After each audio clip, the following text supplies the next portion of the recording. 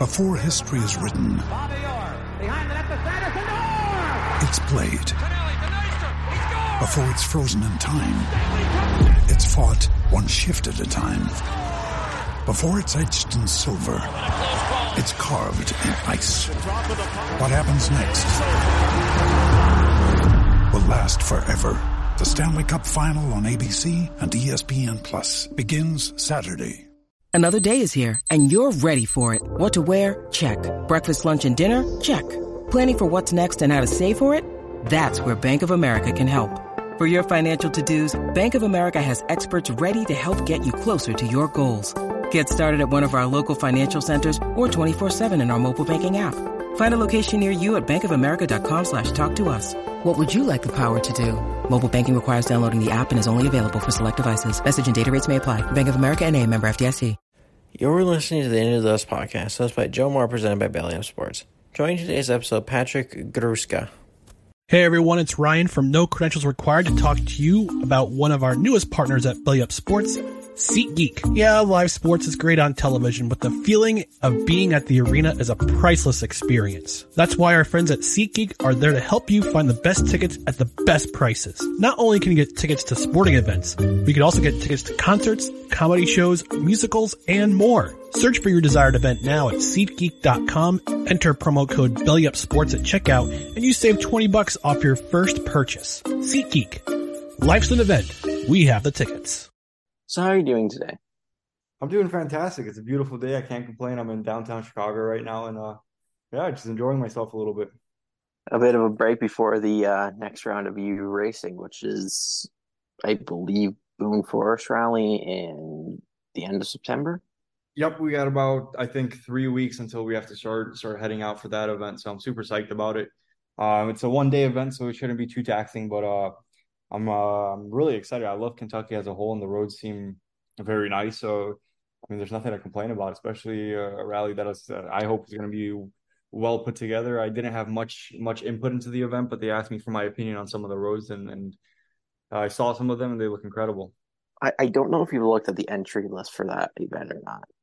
Are you a bit worried about your old arch nemesis in the Subaru WRX STI, the one that Semna just got rid of, being driven by Connor Martell?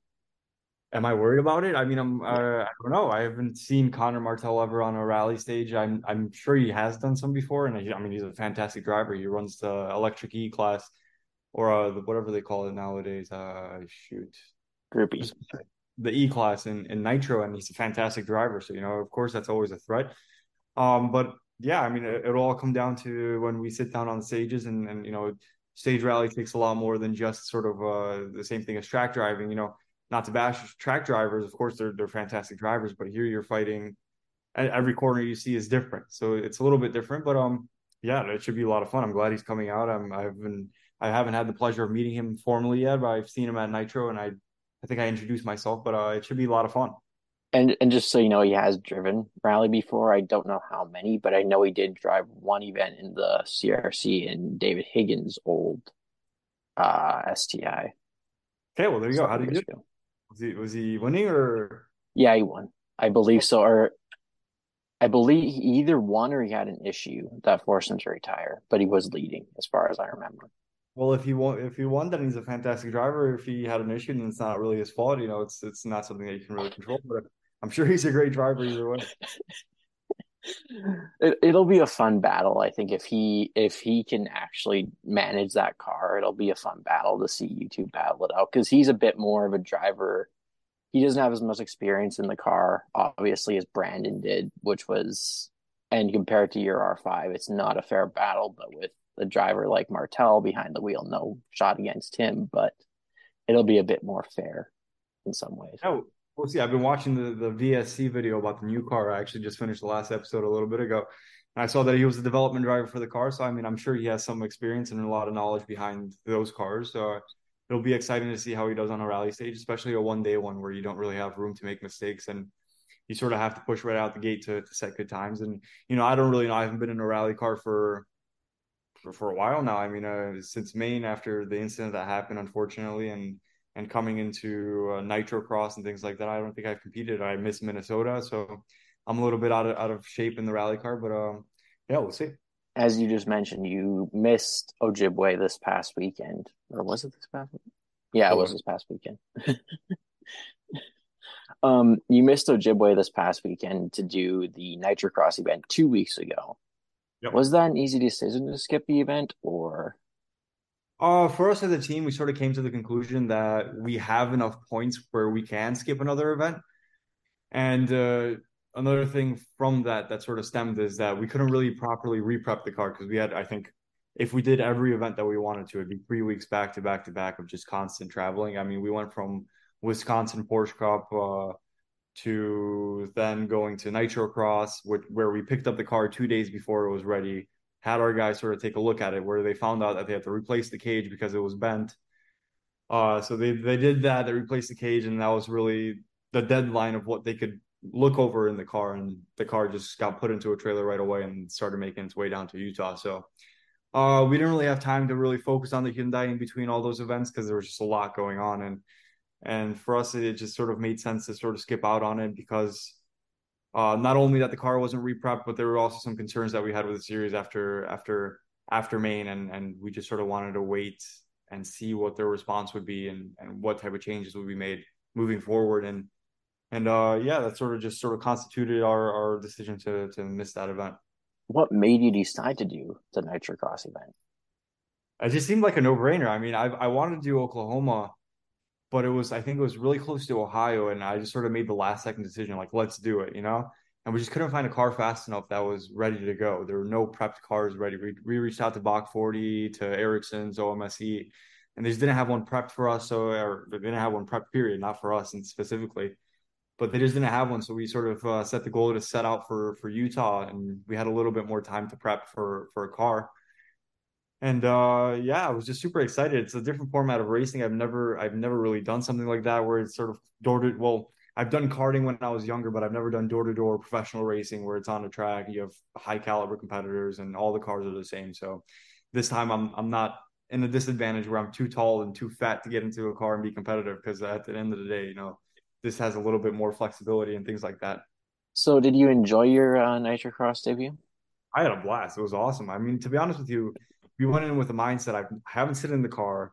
I've done zero testing before the event. The only testing that we had was an open tarmac sort of field. It was just like a plot of tarmac where we took the car out there, and all the electric cars and some of the light cars had a chance to the next car, sorry, had a chance to sort of get a little bit of a shakeout in. And I sat in there. I tried to throw the car around a little bit, see what it does, and jumping in from a turboed engine into a naturally aspirated engine it felt weird. It took me a little bit to sort of get used to the power band and how the car handled, and especially with it being a rear engine car, you know, no stability in the front, so you have to find traction in the front, lose grip in the rear, so it sort of does what you want it to do.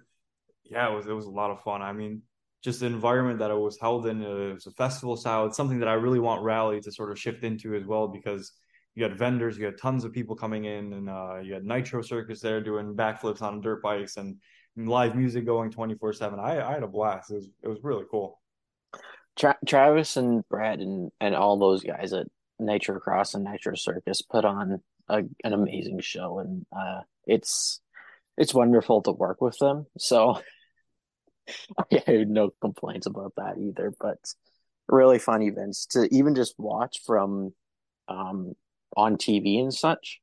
Even though I already know the results 2-3 hours beforehand, it's still a blast to watch.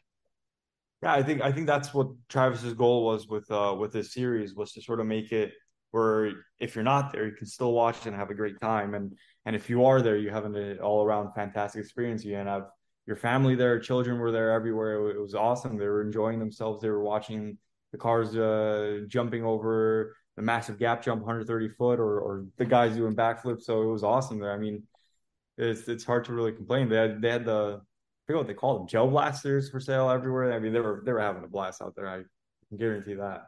Nitrocross is just Travis Pastrana just going to, well, pretty much is. It's just his brain just like, okay, this is what I want to see happen, and I'm just going to make it happen some way. I'm going to figure out how to do it. But yeah, when I first showed up there and did my first track walk, I sort of walked over all the jumps. I did I did both of the lines because the Extreme E line or not, sorry, not the Extreme E, forget their name, man. Groupie. Group E, there we go. The Group E cars and our class and the side by side class have a different line so that we don't do the gap jump because the cars aren't really prepped for that. But when I went up to the Group E jump and I was like, this is insane. Like, how do they even do this? Even that tabletop in the back that I like first walked up to it, I'm like, this is huge. I mean, 80 foot between takeoff and landing, I think, plus minus, is crazy. And these cars don't have a lot of power. And before that, you have like these tight and technical corners on tarmac, so it's hard to build up that speed. I was like, there's no way we're gonna make this, and a lot of the competitors had the same concern. But then I came up to Travis. I'm like, actually, they sent out Casper from Sweden to do sort of a trial run in a way to see if he thinks that it's possible to make all the jumps. So he did one lap, was a little bit short on the tabletop jump. And then like when he came back with the news, we all huddle around. He was like, I was just a little bit short and things like that. But then, I stood there next to Travis, took a video of Casper jumping, and he's like, man, this should be flat.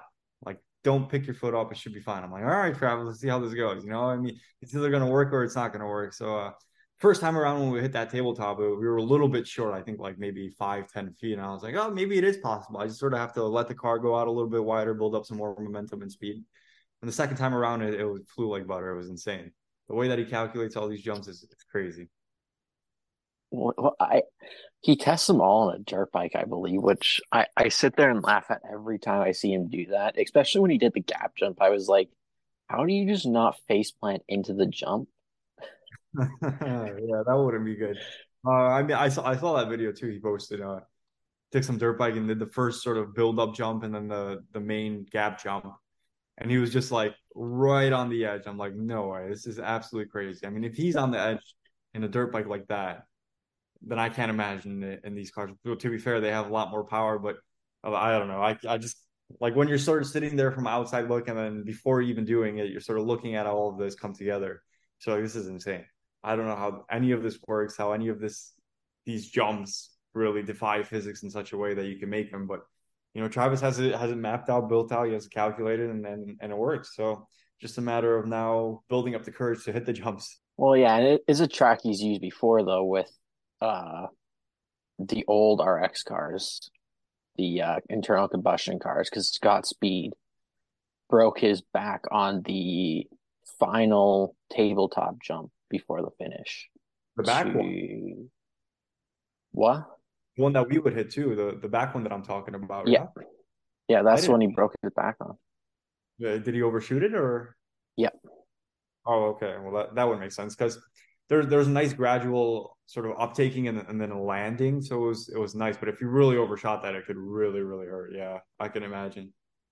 Yeah, because I remember watching that launch control, and you and I've talked with Dan Ansel about it on an unreleased episode of this podcast because it hasn't been finished. But yeah, it was something else. But it was a different track design.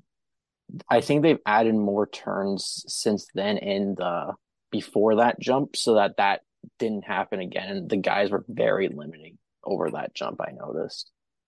Yeah, I mean, I to be honest with you, I haven't watched that much Nitro until I decided to make the switch, or not the switch, but the addition of Nitro into my calendar. So then when I started watching it, even in the previous years, it didn't seem. I don't know if they changed much of the track. I know they added a lot of tarmac for this year, which was pretty nice because there wasn't much dust, and they changed some of the dirt texture and the compound of the dirt to make it sort of reduce dust a little more. But yeah, I can imagine if you overshoot that jump, it's definitely not a fun day. No, and yeah, it was just not great overall. And it was, I think, in some ways, it kind of opened Pastrana's eyes to say we need to do more for safety. Like he was already doing a lot for safety, but to have a competitor's back break, that's not fun for him. Yeah, of course. Anytime you get into a car, there's a risk, and everything is calculated in these risks.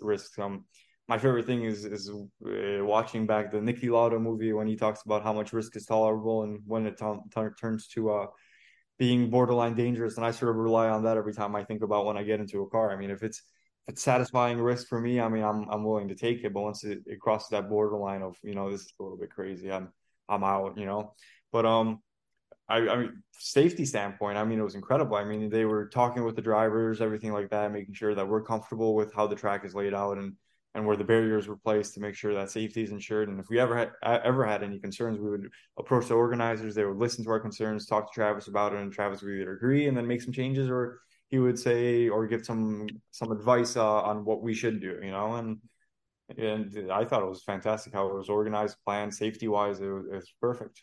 They're incredibly great run events. Travis, I know, puts a lot of effort into his napkin drawings, as uh, the Nitrocross president likes to call them. Yeah, I haven't seen any of the napkin drawings, but I mean, based on what the track looks like, he must have drew them pretty well.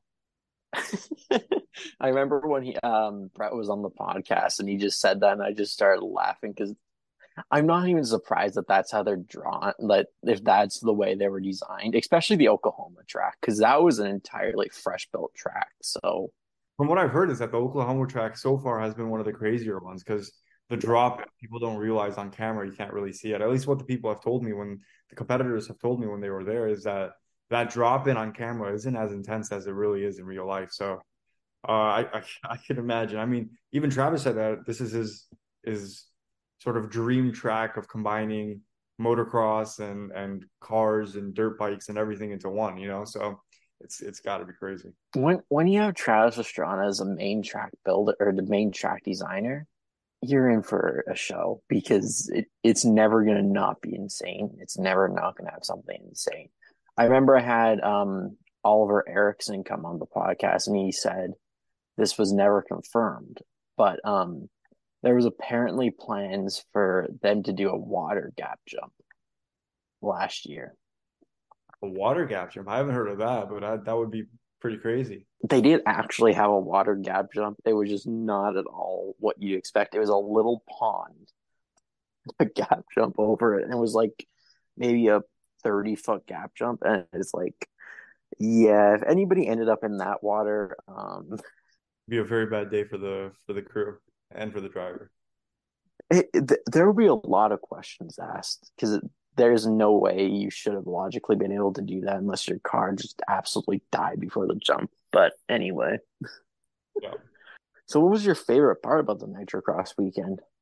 It had to be the fans. There were a lot of people. The environment was great. I mean, it was nice to come from a rally standpoint where you have a lot of people that come out to these events and see that sort of, maybe not double, but probably double in that, like all in one place. I mean, in rally, everyone sort of comes to park and then spreads out all over the stages. But here, it's one centralized location where you can really see the magnitude of how many people come out and watch these events. So that definitely had to be a fun experience. Is it something you want to do again? Of course, I think I'm planning to do Phoenix as of right now and probably run the rest of the calendar. So Phoenix, LA, Canada, and then whatever the TBD is. That'll actually be fun, especially if we come to Canada, because I believe I'm meant to be going to that event. If probably, I don't know, that I was meant to go last year, but then weather changed that idea, and then all Yeah, I'm gonna say is pack extra warm clothes. I know you live in Chicago regularly, but Alberta cold is a different cold. is it in Alberta or Calgary? I thought it was in Calgary, no? It's in Alberta. It's in Calgary, Alberta. Okay, got it. I'm not familiar with Canadian geography, so my mistake. But yeah, I can imagine it gets cold up there. The further north you go, the colder it gets in the winter. So, thanks for the advice. I'm excited for that race. As long as we can fit it into the calendar, budget wise, and things like that, we'll try our best. Try our best to be there. It is definitely cold, but last year it was warmer than expected. So I don't have a clue. It's weather. I can't predict weather. It's impossible. Right. Flip a coin, right? Flip a coin. So on to rally. You're the RC2 champion this season, beating Tom Williams for the championship, who Tom had a lackluster season, to describe it the best. And you're also the runner-up for the championship, only to Brandon Semnuk, who's I think 80 or 90 points ahead of you at this point. So Yep, just about. Um, Yeah, the season sort of panned out nicely for us. We still came into, I mean, the first season I ever ran in this car, so I wasn't having much expectations. I'm still a new driver to the sport. You're always learning every time you get into a car, especially it's different from a testing to a competitive standpoint. It's two different worlds. So we came in with just sort of a positive mindset that we're just gonna sort of see how things pan out after the first event. And Tom is a fantastic driver, but he just had some unfortunate events happen with his car. I think at Missouri his turbo went. Washington, he had the incident on the last stage.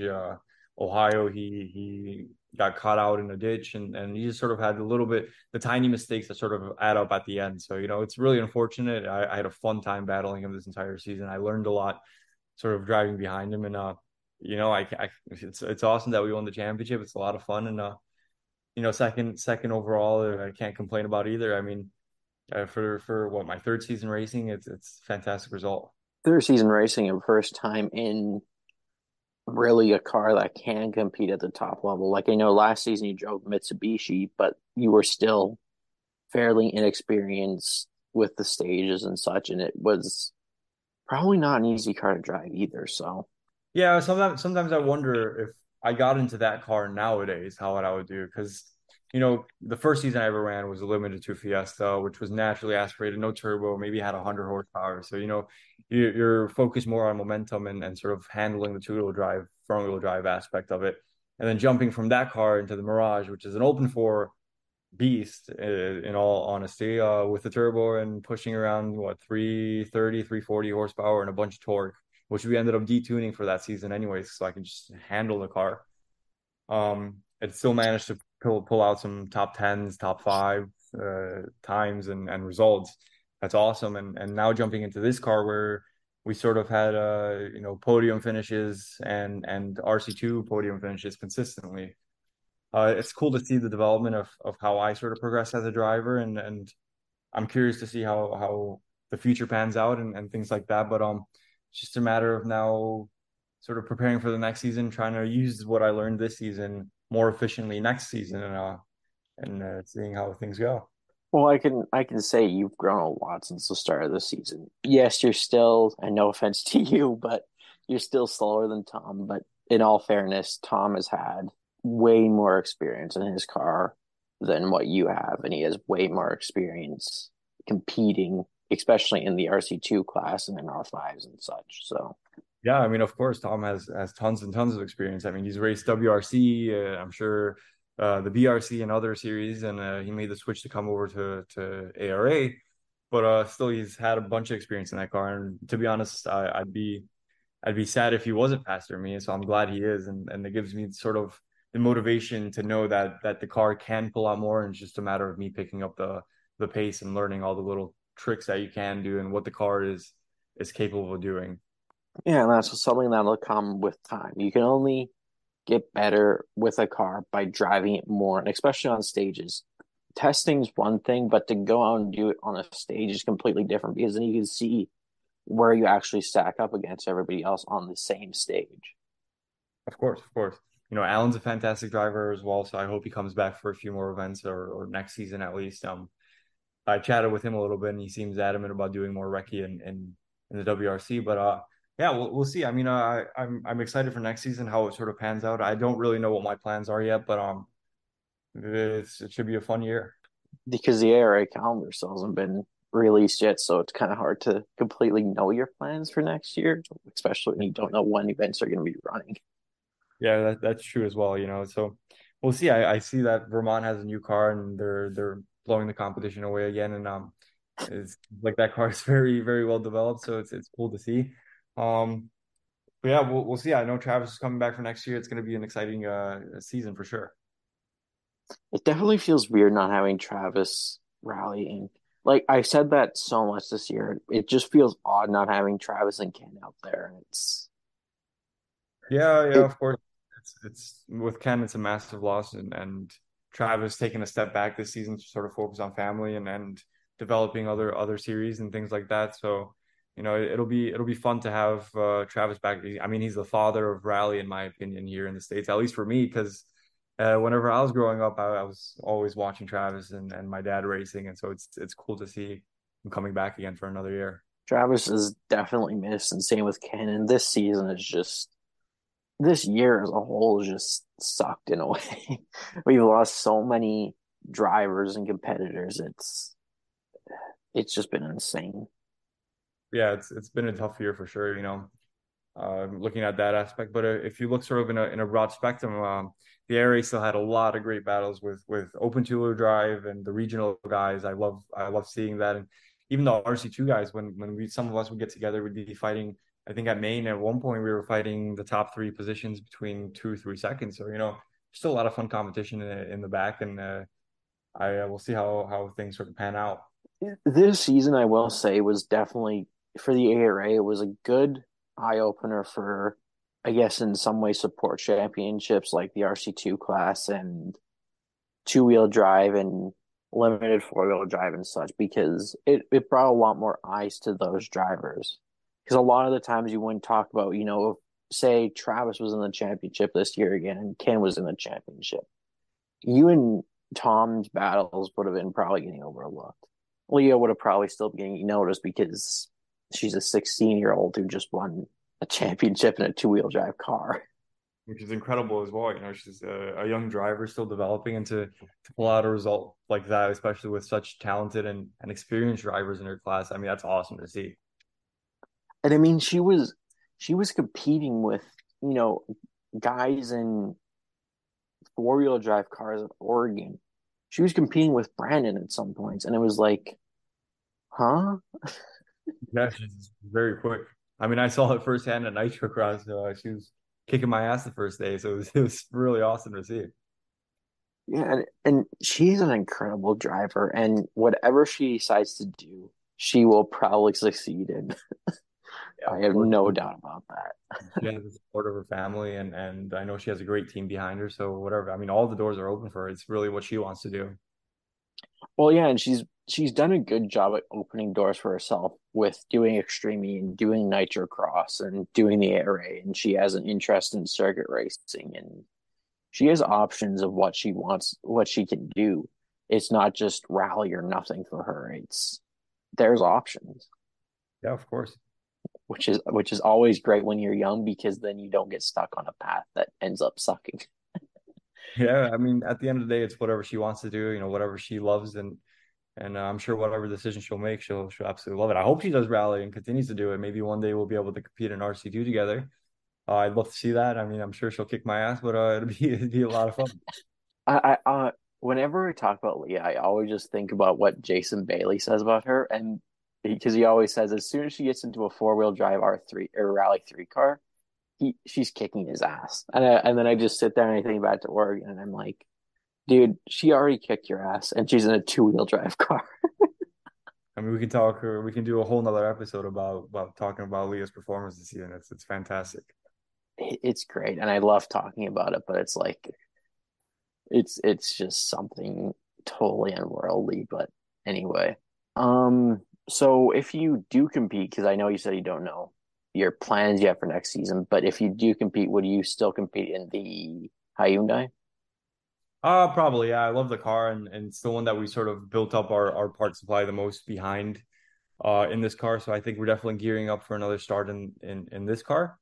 Um, I really want to do at least one start in the European circuits or ERC or some local championship, just to sort of dabble my feet into something like that and see how that works, just so I can get familiar with it. And it's going to be an interesting season. I haven't sort of sat down and thought about it or chatted with anyone about what I want to do for next season. So it's hard for me to say, but I hope that motorsports in America sort of becomes more developed in a way where more attention and sponsors and things like that will come to the series. But for now, it's hard to say. So, because I was going to ask you that, do you have an interest in competing in Europe and the WRC and such? That'd be awesome. I mean, I don't know how it stack up. I think I'm very, very far from the pace that the top guys are running in RC2, but I'd just be curious to see sort of how things sort of work organizationally out there, and how much different it is than here, so I can sort of bring back a piece of Europe with me. I've been to spectate an event once and saw how it sort of works, but from a competitor aspect, it's a whole new ball game, because you're doing, I think it's what, 3-day recce, 2-day recce, so it's a lot more recce. it's the top leagues, and I don't know. I don't have much to say because I haven't been yet. But yeah, it'd be interesting to see how it all works.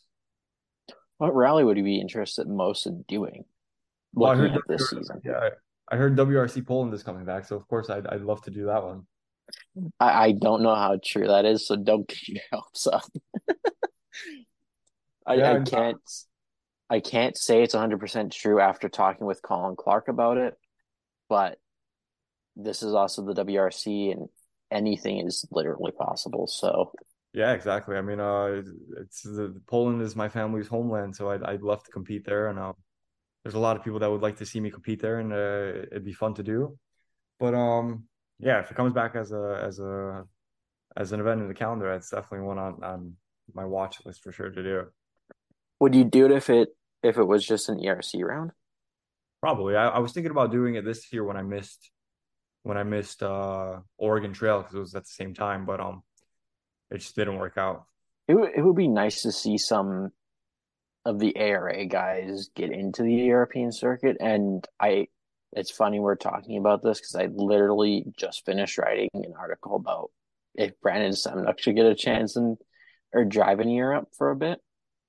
And that's coming out later today. So That'd be awesome. I'll look forward to it. I'll read it definitely. Brandon's a fantastic driver, so I think he could definitely. I think he actually ran an RC2 class car once in Canada, so I'm sure he has sort of knowledge of the car, how the car works. So I'm sure he can pick it up fairly quickly. well, no, he drove an I think it's the exact same R5 that Tom's driving right now in the US for in 2018 and 19 Oh, I didn't for know that. select events. And in Canada he drove a Subaru Crosstrek with Subaru of Canada, as far as I Okay. remember. I'm going off of memory, which is very slim. So Yeah, it's definitely going to be interesting. I mean, I'm sure he'd be fantastic in any car he gets into. yeah, and it just if he gets the opportunity and if the schedule makes sense for him. Because I Yeah, know next year he'll probably want to compete in the ARA again full time.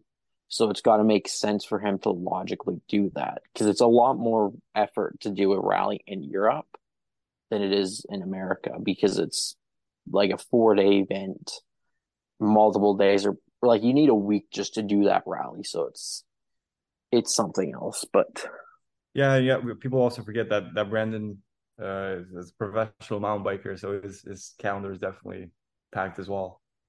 well, that's why even I sent in the article was it's got to make sense logistically for him to be able to juggle doing mountain biking and rally because I know he doesn't want to miss mountain biking and he doesn't want to miss rounds of the ARA. So it's kind of got to work out, but really it never works out.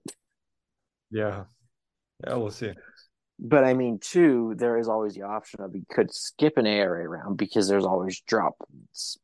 So Yeah, that is true. So we'll see how what his plans are and how he develops sort of with his calendar and things that he has and openings and stuff like that. But I'm sure that he maybe want to. I have no clue. I have no clue. so anyways, we're getting off of the topic of you and onto topics of other drivers. But so how would you rate your season out of 10? I think I would rate it probably a solid 8 out of 10. I mean, I learned a lot, things like that. We didn't really have any big mishaps, no big accidents, things like that. So I'm happy about it. The car's in one piece, and I think it's sort of the dream season anyone could have wished for. It sort of panned out that points wise, we'd be able to sort of run away with the championship, and that's exactly what happened. So I'm happy with it, and I'm excited to see how we work things out for next year, and then what we'll be able to do by then. I mean, hopefully, I'll be a faster driver by then, and yeah, I hope next year if you do the full round, do all the rounds of the ARA championship and Tom does as well to see more of a battle between you two because it was a good battle when it was going and then Tom just never had the luck to be able to keep it up. So yeah, it's just how the sport goes, really. I mean, sometimes you have a good rally, sometimes a bad rally, but you have to remember that at the end of the day, it's a points game, and it's the person with the most points that wins. yeah. Being the fastest doesn't always win you championships. Exactly, Oliver exactly. Solberg has proved that. So, Yeah, yeah, you have to always approach this sport with sort of a perspective that the season is very long and lots of things can happen. well, and of course, things can happen at rallies and things can happen outside of rallies. For example, for you, missing Oregon wasn't necessarily planned until a trailer fire. Yeah, yeah. Uh, yeah, the trailer fire was unfortunate. Thankfully, it wasn't anything too bad, so we got lucky on that one. But it definitely set us back a few weeks because the parts for the trailer they couldn't come in on time before they put it all back together and certain things like that. They sort of just set us back too far. But thankfully, the way that Washington and Ohio sort of played out, it didn't really matter if we made it or not. Well, and like I said too, drop points are a thing. So missing around logically doesn't do much because that can just be counted for your drop points. Exactly. It kind of works out in the end in a weird way, but Exactly. Like if you really think about it, the season has sort of worked out very well in our favor. it's in some ways missing rallies for drop points is good, but in some ways it's bad because then if you, especially early in the season, because then you can have more issues and then end up needing more points and then you just missed a rally for drop points. But I'm not a math whiz. I don't do logistical stuff. So Trust me, I'm not good at math either, but I know that 22 points is a win, and you have to get five of those to lock it in. So we always shoot for that goal, and we if we don't, then we sort of start doing the more intense math to see where we'll end up. well, I remember last season when it was a battle between Ken and Brandon. I would just sit there and I was just doing points in my head, and I was like, so Ken can win this way, Brandon can win this way, and it just all proved for nothing because Ken crashed out. So Yeah, it was one of those unfortunate incidents. it's sad to think about now, especially considering all that's happened afterwards. And it's like, I wish he would have because that would have been something to witness and would have been great. But Of course. things don't always work out. It's sometimes how life goes. Life is unexpected. Yeah, we've seen it all this year, so that's for sure. Tell me about it. Everything you expect to not happen happens, and then it's like it's scary to think about. And then, as you mentioned earlier, the incident with Aaron at Nefer was a freak accident. You have the Craig Breen accident, which was a freak accident. It's like it's concerning, but you know, Oh, at least yeah, conversations are getting had. yeah. Yeah, I hope that we're taking the right sort of steps into making the sport safer and safer. But at the end of the day, the cars can only handle so much, and once we start getting into the speeds that we're getting into, anything can happen. Yeah, and I've always said this: jumping into a rally car, there's a risk involved, but they are very safe in some respect. There's obviously things that can still happen as the season has proved. It is unfortunate that those accidents have to are the happen for conversations to start to prevent those. I remember seeing KJ Miller's post on Facebook after the accident in Nefer about some of the stuff, and I'm like, that's not automatically done. Yeah, I don't like getting into politics, so it's hard for me to say. I know, but what happened was very unfortunate, and hopefully that we all sort of took it and grew from it. And it's an extremely sad loss for the community. And after Nefer, we immediately after we found out that something happened, we decided to withdraw from the event out of respect for the family. So it's sad that it had to happen. It's never fun when something like this happens. It's just bad look for the sport. It's a bad experience for everyone around. And especially sending out my condolences to all the people that the family and people who were affected by this. It's definitely a big loss to the community. Well, I didn't know anything had happened because I wasn't covering Nefer because I haven't covered an ARA round since Oregon, I think. But yeah, I had no clue what happened until I seen the Dirtfish article, and then I was like, wonderful. And I was like, I'm not even gonna bother writing about it because I suck at doing stuff like that. If you want the honest truth, I suck at doing it. I always say this when I'm asked the worst article I've ever written.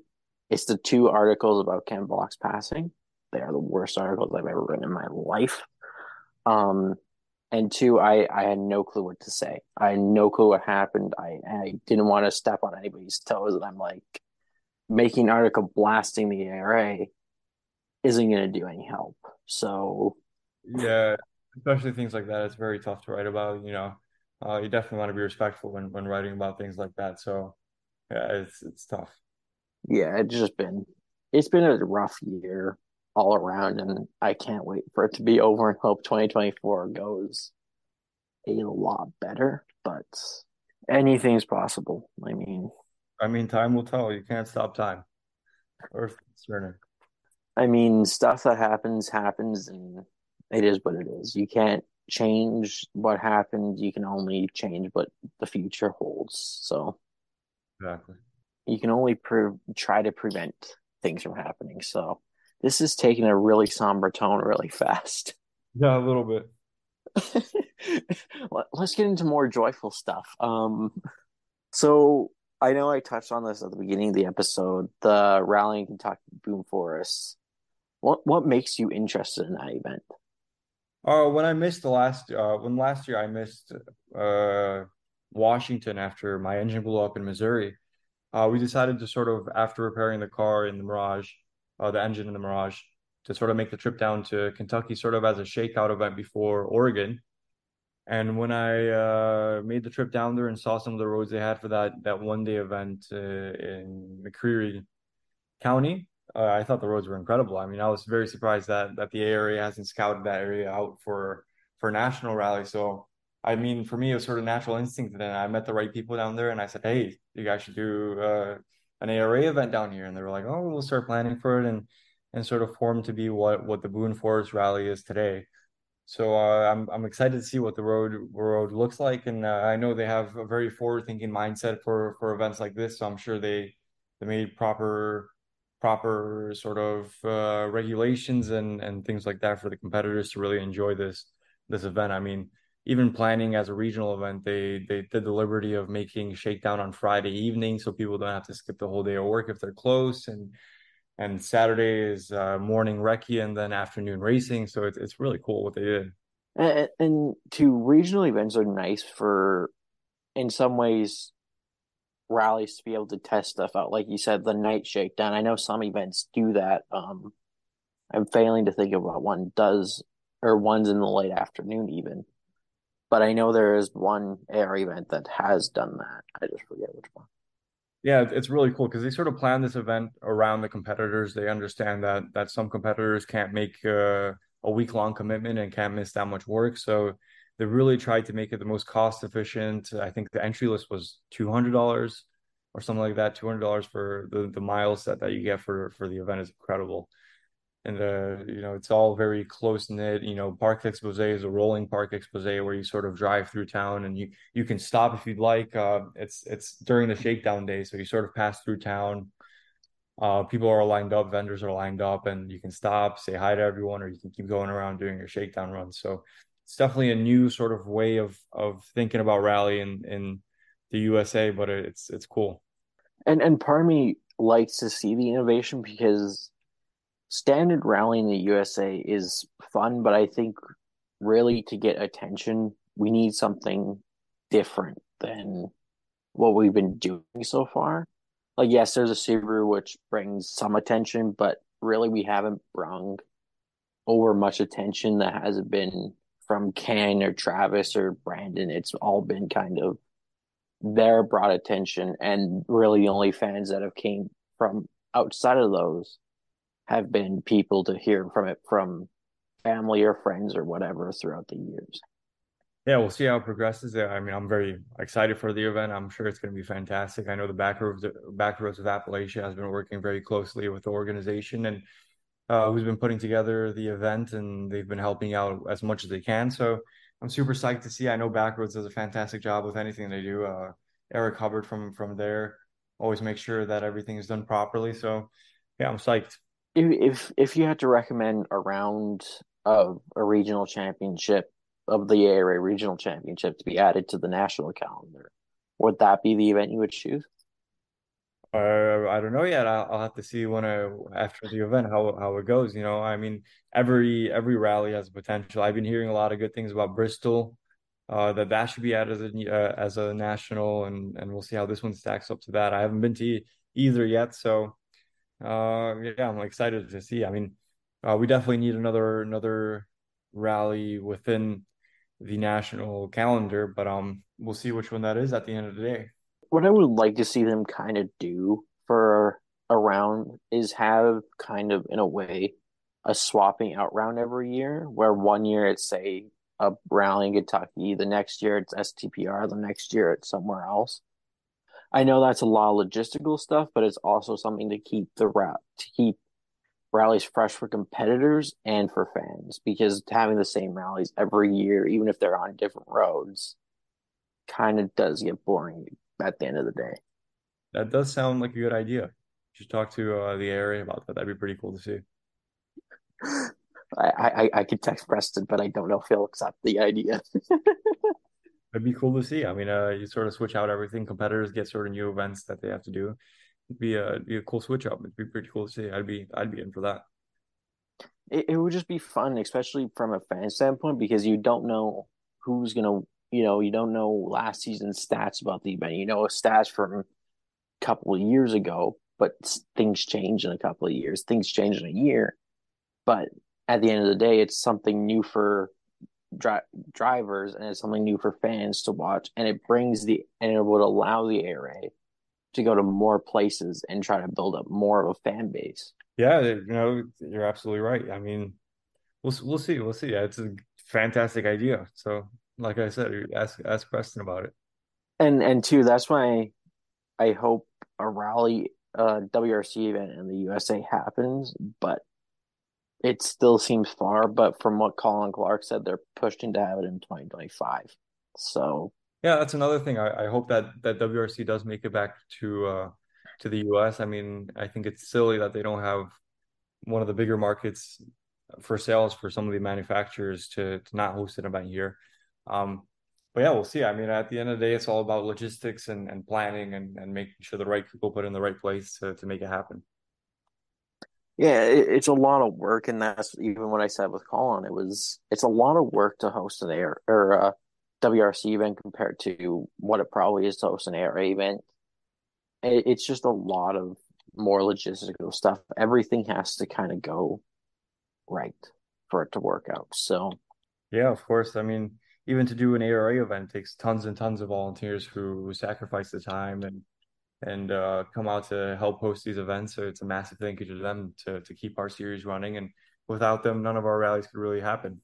And just to think about how many more volunteers it takes to put on an event of the magnitude of WRC, it's definitely a lot more.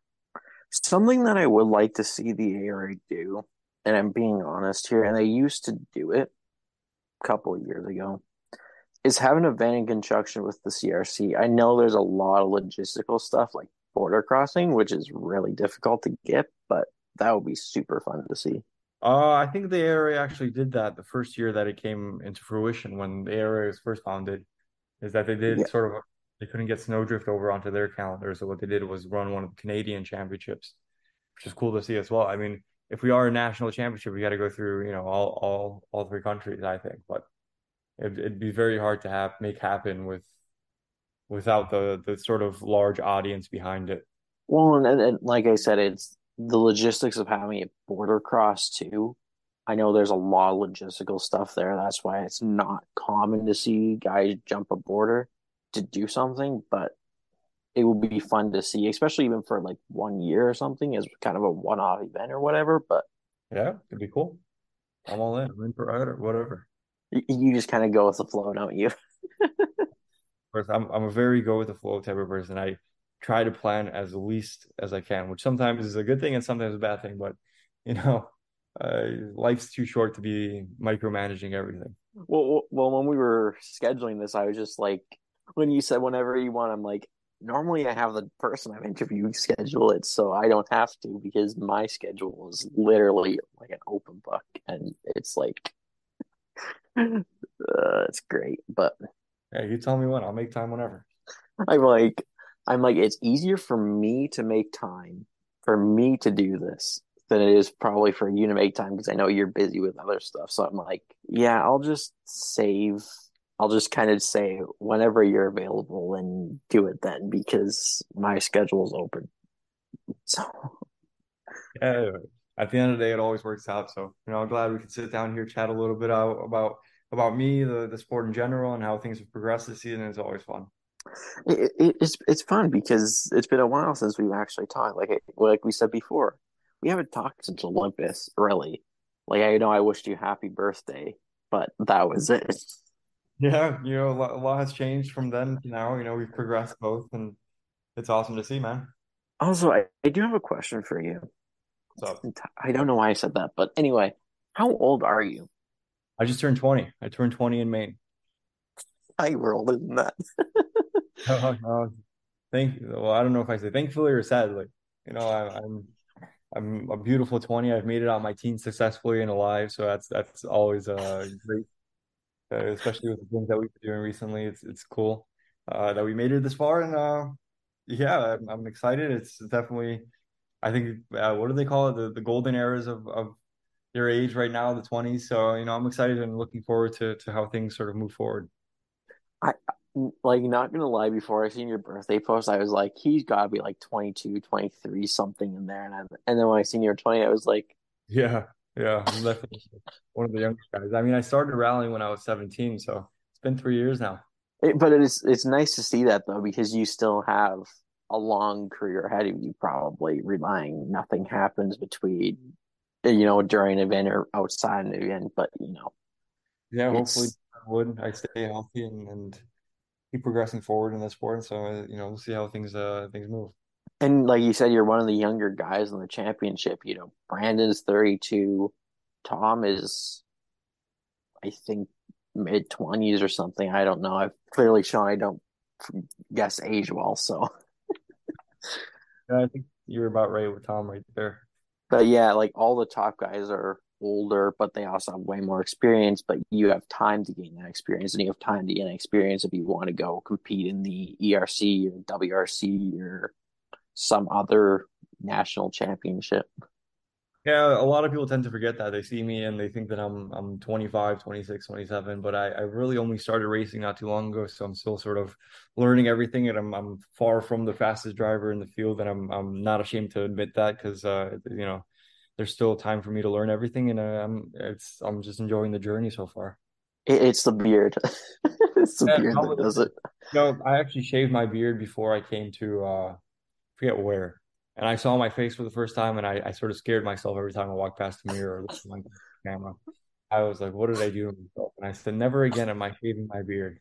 Yeah, now I'm terrified to see your picture. But thankfully, I told when I was getting my haircut and he shaved my beard, I told him to give me some funny mustache first, and they gave me some handlebars, and I looked like a clown. But you know, yeah, never shaved my beard again. Maybe I'll do it once or twice, but for now, it's staying. Yeah, because I'm afraid to see your face, and I'm gonna probably say you look like you're 17 or something. Oh yeah, for sure. When I shave my beard, I look like I'm 13. I'm not lying. I look very, very young. Uh, it's funny how facial hair adds 10 years to your age, doesn't it? But yeah, I mean, I had a mustache when I was in fourth grade. I was always I'm not joking. For my fifth grade basketball championship, I told everyone, if we win the championship, I will shave my mustache. That's the first time I ever shaved. And ever since then, I just been growing facial hair like crazy. I remember when I was a couple of years ago, there was some kid. I was in like grade 6, and he was in like grade 7 or something, and he had like a full blown mustache, and I was like, huh? Uh, I was one of those kids. One of those kids.